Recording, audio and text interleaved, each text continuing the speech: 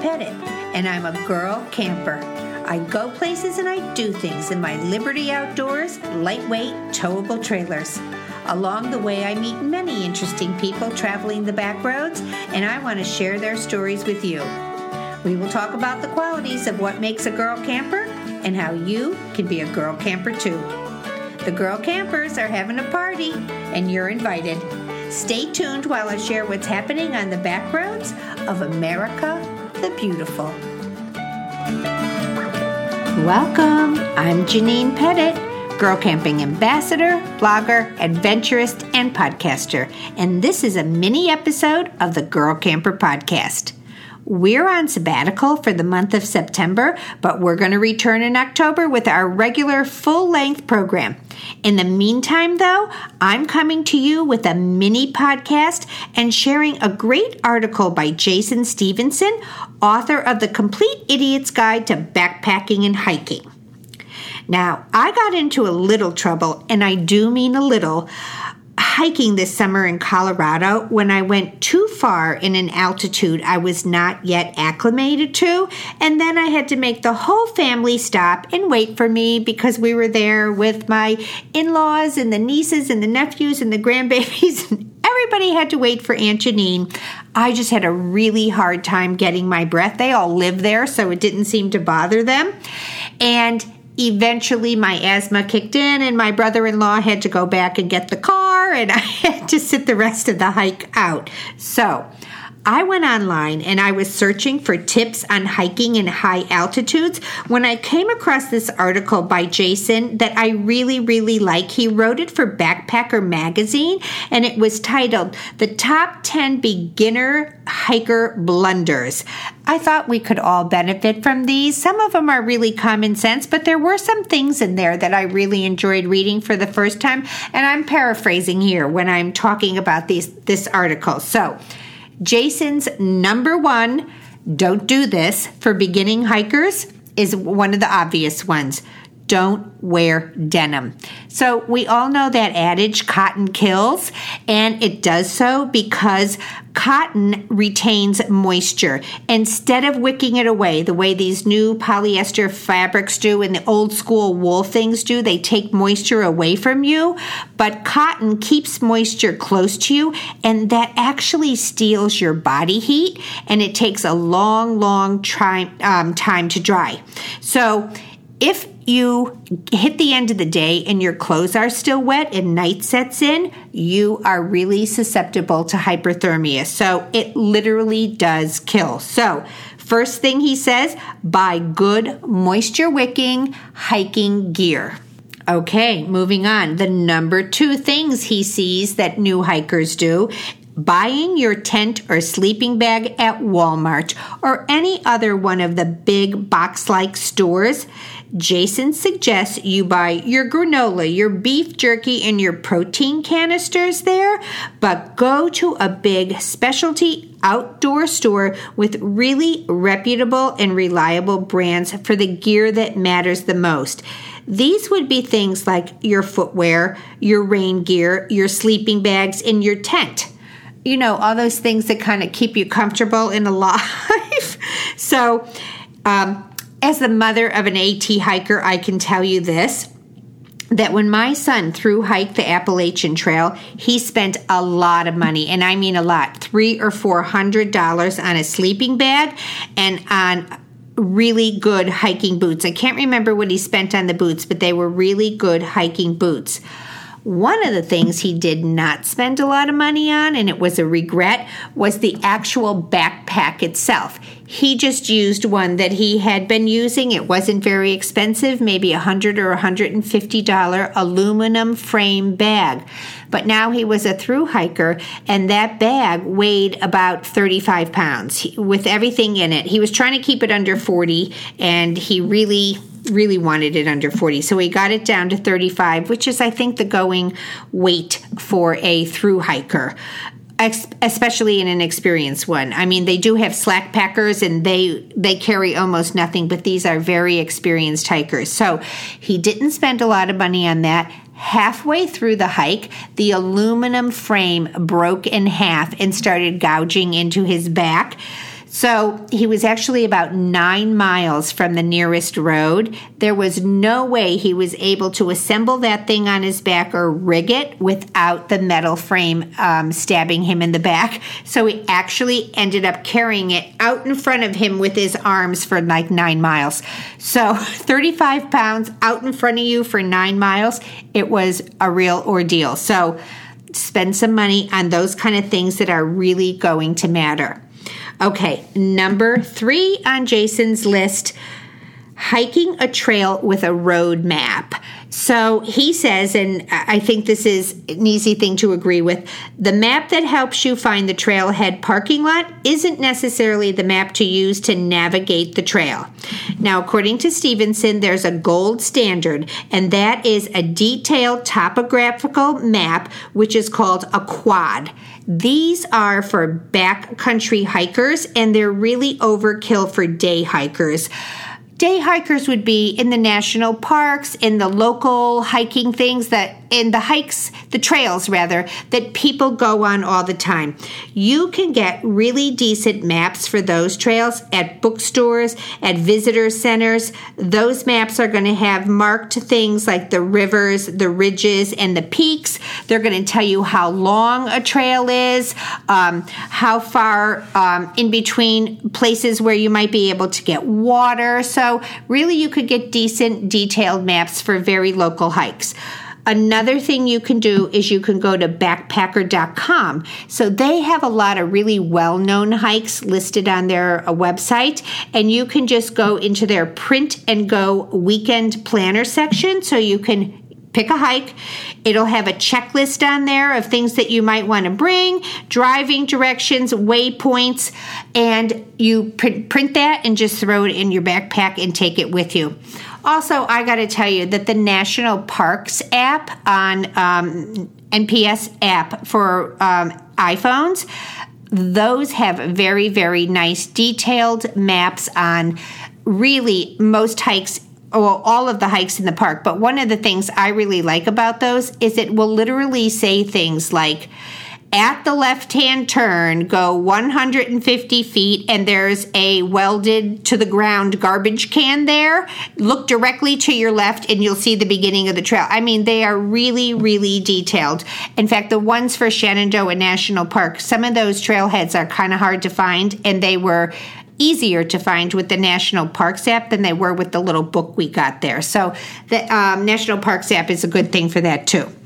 Okay, moving on. Number 4, mistake that rookie hikers make. Packing a first aid kit as if you're landing on Omaha Beach. Jason's words, I love it. Most first-time hikers either forget a first aid kit altogether or they pack an entire pharmacy. So a first aid kit should be appropriate to your hike, the size of your group, and your medical knowledge, he says. Don't pack obscure things that you're unlikely to use. An example he cited was a suture kit.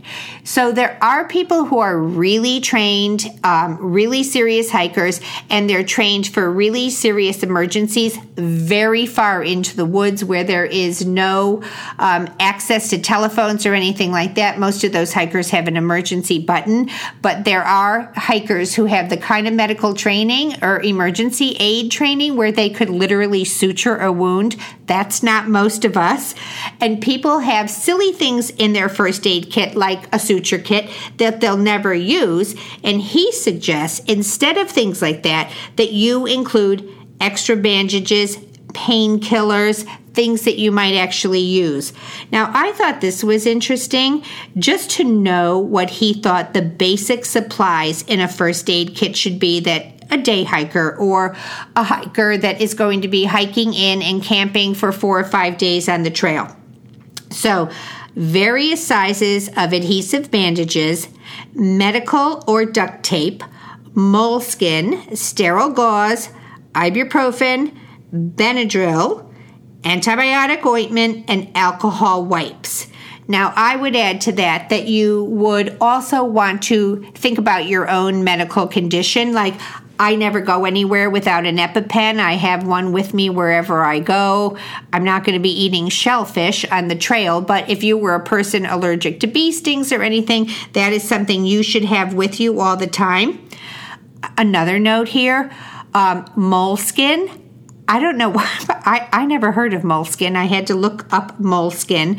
So it is basically a really heavy woven fabric, and it's kind of got a nap on one side, and it's soft against your skin and it sticks to you. So that is, if you developed really bad blisters when you were hiking, you would just put this moleskin over the blister and it protects it and allows you to keep hiking. So I ordered some moleskin for my first aid kit because I did not have anything like that. Okay, number 5.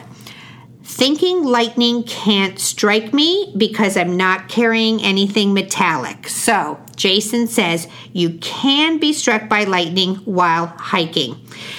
Lightning is attracted to the tallest object around it. So if you were a hiker and you were walking across a field, if you were leaning against a tree and a lightning storm came up, a thunderstorm, it's going to strike out at the tallest thing there, so you would be in danger. Now, also, lightning can strike a target from as far as 10 miles away. A storm that's 10 miles away can produce a lightning strike that can go that far. So he advises, if you were hiking across a field or someplace in the woods and a sudden storm came up, that you get as deep into the forest as you can. If you're like in the rolling hills of Virginia, go down to the bottom of that rolling hill, get low, get in a ravine or get in a gully. In other words, lay low, people. Now, if you're in an open field, just try to get out of it. My son told us this interesting story about when he was hiking the AT and he was in New Hampshire and he had about 2 or 3 other hikers with him and he had his dog with him and the trees started really blowing. They could see the open sky and the lightning was, a finger lightning was coming down. A really bad storm came up and they kind of climbed up a hill into the woods. They wanted to get off the open plain. They wanted to get up and there was a little, not ravine, but a side of a hill, and they kind of scooted up the side of the hill and were sitting on the side of that mountain when the lightning struck the mountain, maybe 100 yards or whatever down. But anyway, he said it shook them. So they were very lucky. Our dog has absolutely never been the same. If there's thunder or fireworks or anything, that dog is terrified. So they were very lucky with that. I don't know if they did the right thing in that case, but if it comes up, you've got to try to seek some kind of shelter. Okay, number 6, going ultralight without ultralight experience. So when I was talking earlier about the backpack and how heavy it is, there are those who are called ultralight hikers. In the AT world, they call this slack packing, and you're just carrying the minimum of stuff. And Jason advises that this is for really experienced hikers. The advantage being is the less weight you have to schlep around, the quicker you can hike and all that. But when you lessen your pack to this degree, you actually shrink your safety net. So you have fewer backup provisions that if anything serious goes wrong, you don't have extra food. If you fall in a river, you don't have extra clothes. So those are the kind of things that can go wrong in a situation like that. And he says the more experience you have backcountry backpacking, the less likely you are to have a mishap to begin with.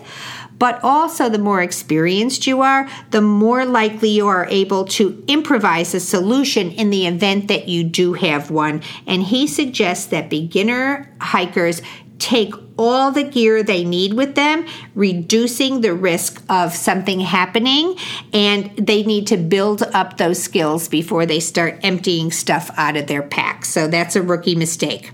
Number 7, wearing boots fresh from the box. So Jason suggests, and he quotes this proverb, a hiking proverb, if your feet are happy, the rest of you is happy. So neither you or your feet are going to be happy if you begin your trek in an untested pair of boots. And I know this. Whenever I have bought new hiking boots, I'm wearing them around the house. I'm using them as much as possible. Any blisters or calluses that are going to form or spots that are going to rub, I'm going to find that out ahead of time before I go, because nothing ruins a trip like your feet. I mean, you really can't function when your feet are swollen and hurt and all of those things. So he says to do what I just told you I did. Start wearing those to mow the lawn. Start wearing those when you're running your errands. Get as much miles on them around the house and around your town that you can get in. When you feel a rub or something in that shoe, treat it with bandages. Try changing out your socks until you can get those comfortable. Now, if you wear the kind of hiking shoes that are really like an athletic shoe, which is what I have a pair of Cabela's hiking boots, which are really like sneakers, and there was literally like a 2-day breaking in period. They felt great from the very beginning. You're going to do better with those. But if you are going to be wearing the high top or leather hiking boots, you've really got to break those in ahead of time. He also suggests that you buy your shoes a half size bigger than you normally wear. For most people, halfway through the day and into that hike, your feet are going to go up by at least a half a size and maybe a whole size. So buy the shoes ahead of time, wear them ahead of time, figure out what kind of bandages or socks you should be wearing to make them the most comfortable, and buy them a half a size bigger. Okay, number 8, starting too late in the day. So you know that whole thing, the best laid plans of mice and men. You're sitting up around the campfire at night and you're going, hey, we're all going hiking tomorrow. This is going to be great. Everybody meet here at 8 o'clock, and you show up at 8 o'clock and nobody's there. When you start that hike later in the day, you're going to have to shorten the hike or get out your book and look for a cutoff trail or a shortcut to that trail. He says absolutely avoid that lure of a cross-country shortcut. Don't do that thing. Don't look at a map and think, I think we could cut across this field and get there. He thinks the better thing to do is to just keep moving. And he said, even if you end up finishing the hike with a headlamp on before you get to the trailhead, it's better to do that than to go off-road. That's the number one rule in hiking. Just do not go off the trail. So he was recounting a story in which he started 4 hours late on a 10-mile hike in New Hampshire, and then he had a little trouble navigating the trail in the map. He took some wrong turns, got back on track, ended up at the trailhead at midnight with his headlamp on. So he knows what he's talking about there. Don't get off that trail. Just keep moving. All right, number 9. Ignoring the weather forecast. So before every trip, he suggests you check the NOAA, NOAA.gov, the NOAA, I have this app, website. They use a Google Map interface that is much more accurate for the 5-day forecast. So if you're going 5 days out and you're going to be sleeping in and hiking with your tent, staying overnight, this, he feels, as an experienced hiker that he is, gives you the best possible detailed forecast. He told a story in the article about using this app and seeing that, several days into his trip, there was going to be this middle of the night thunderstorm. And sure enough, he knew about it. He knew it was coming, because then you often don't have Wi-Fi when you're out there. So it's important to have that forecast before you head out and know what you're heading into. Sure enough, at 1 o'clock in the morning, he gets woken up by pounding thunder, but he knew ahead of time. So he got off that trail, wasn't raining then, chose a sheltered campsite, pitched his tent away from lone trees or any dangling branches, and tightened down all the guy lines on his rain fly. So he survived the storm and actually enjoyed the display of sound and light there. All right, last one, number 10. I thought this was kind of interesting because we just talked last week about the Leave No Trace program. So number 10 was skimping on the Leave No Trace. So everybody knows that there are at least 3 principles. I didn't know there were 7 until last week when Gail Babel came on and talked about them. So we all know those 3. Carry out the trash, keep away from wildlife, and minimize the impact of a campfire. But the finer points of the leave no trace are a little harder to carry out. They are packing out your toilet paper. Gail talked last week about burying it, but there are really some people who don't even do that. They pack up the toilet paper they put it in a plastic bag or a Ziploc, and they take it out with them and throw it out when they get home. Strain all the food bits off of your dishes. So if you have a little canteen and you're eating something and there's little food bits, even those little tiny food bits, you are not supposed to throw away. You're supposed to eat them or take them very far away from the campsite. Use biodegradable soap. So those are some great things that he gave us. I enjoyed this article so much. I'm going to put a link in it on the show notes, but maybe you want to buy Jason's book. It looks like a great thing for anyone wanting to know more about hiking to get familiar with. So that's our show this week, everybody. I'll see you next week. Have a good week. Happy trails.